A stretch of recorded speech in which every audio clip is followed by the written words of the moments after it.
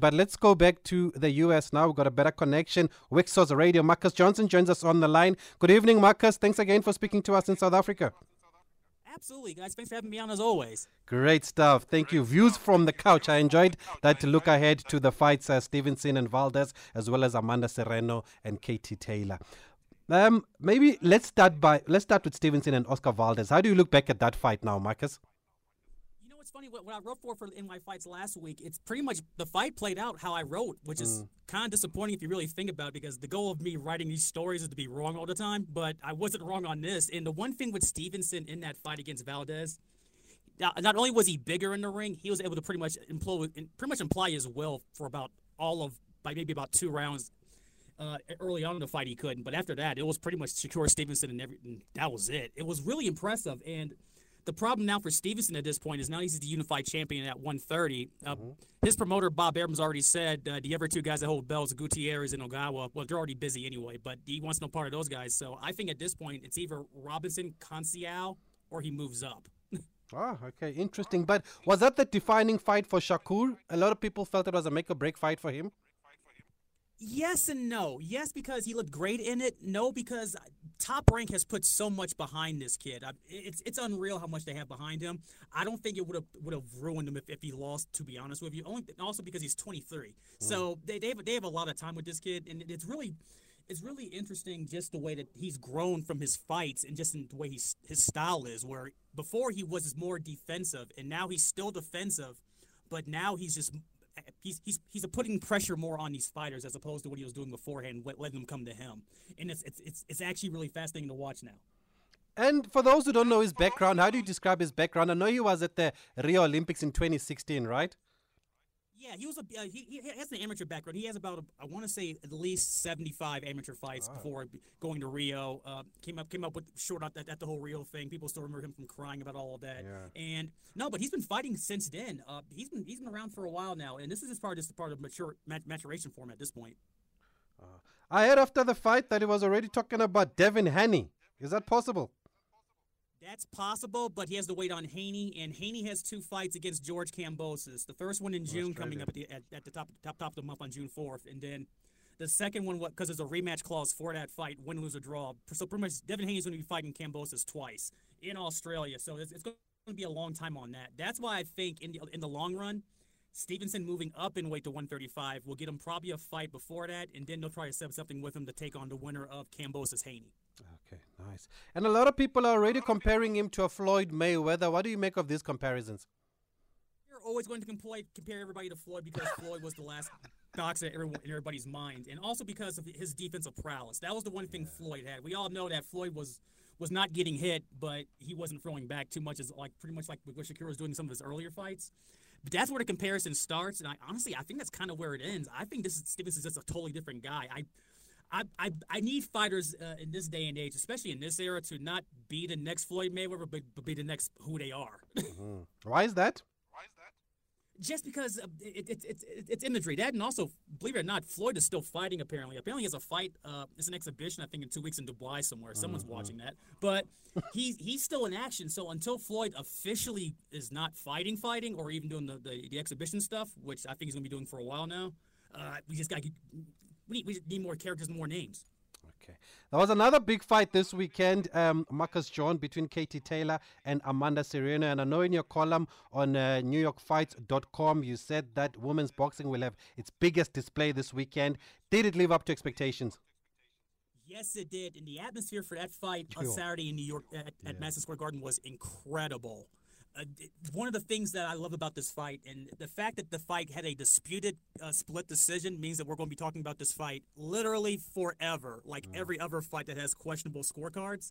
And no, this fight lived up to it. The numbers finally came in worldwide from DAZN, well, the ones that are giving it to media at least. So, but at least they said 1.5 million across the world saw this fight Saturday night somehow, some way. That was the paid people that saw it. Other people saw it as well, as we all know. So everyone was keeping an eye on the whole event and the spectacle. And it was really a great event.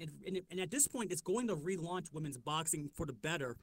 And now we just sit and wait now to see if they run that fight back, which would make the most business sense, or if we get another women's fight on that same kind of scale, like a Carissa Shields versus Savannah Marshall, which they were talking about at one point, but haven't talked about lately all of a sudden. Okay, but I thought Amanda Serrano had done enough to win that fight, Marcus. And I know in your preview also you thought that Amanda Serrano can beat Katie Taylor. You said she will find a way, and you went with her by unanimous decision. So what did you make of the outcome from the judges? You know what's funny? The judges' scorecard, I was mad about it more on Saturday night than I am today talking to you. But I still think Serrano won as well, too. I had 96-93 Serrano. That may have been something that a lot of folks have. And it's just one of those fights where I hate it because the style of some of these scorecards, the one scorecard that I had for Serrano I thought was right. The two that I had for Taylor I thought were completely wide and off. And I just hate that. And that's more of the fact that you had on before the commission mentioning the announcer having wrong scorecards and stuff, and the judges in the United States have the same issue here too. And the problem with the guys in the states here, especially with these sports commissions, like especially the ones in New York or Nevada, like where Canelo's at this weekend, the average age of the people that run these things is 4,000. So until these guys go away, it's going to be a lot more of that. But I thought Serrano won too, and I'm going to forever stick with that too.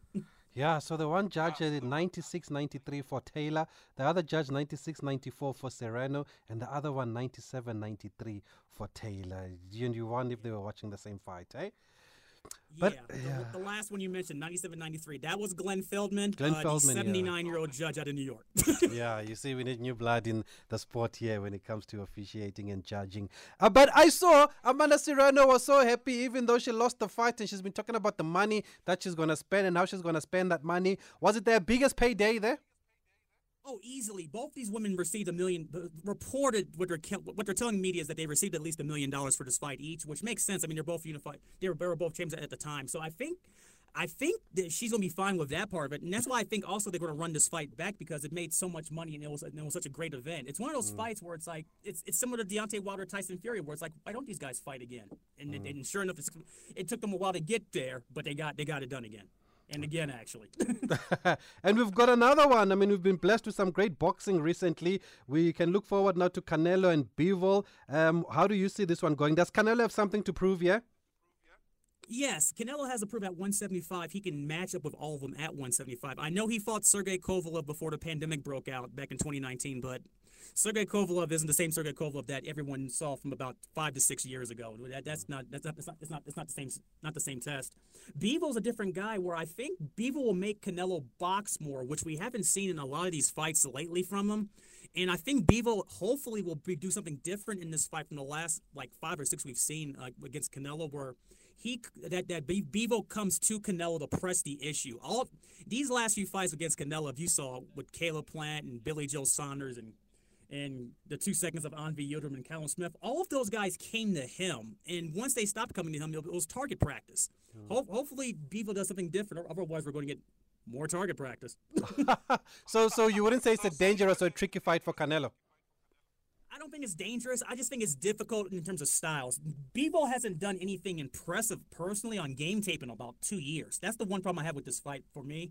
Also, courtesy of CompuBox, Bivol only throws about 20 jabs around. That is not going to get any W against Canelo whatsoever. He's got to punch more, and that's the one thing he hasn't done in his last few fights.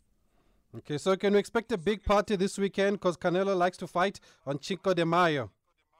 Oh, yeah. No, Vegas is going to be absolutely swamped with Cinco de Mayo party shenanigans. They have a couple of outdoor concerts around the arena for this in Vegas, which is impressive if you really think about it, because this weekend in Vegas is going to be about 100 degrees in May. And I won't be out there to burn in the heat, but a lot of other folks will, and willingly, too, as well. And it's going to be a great atmosphere for it, because this is what Canelo does every time around this year, around May.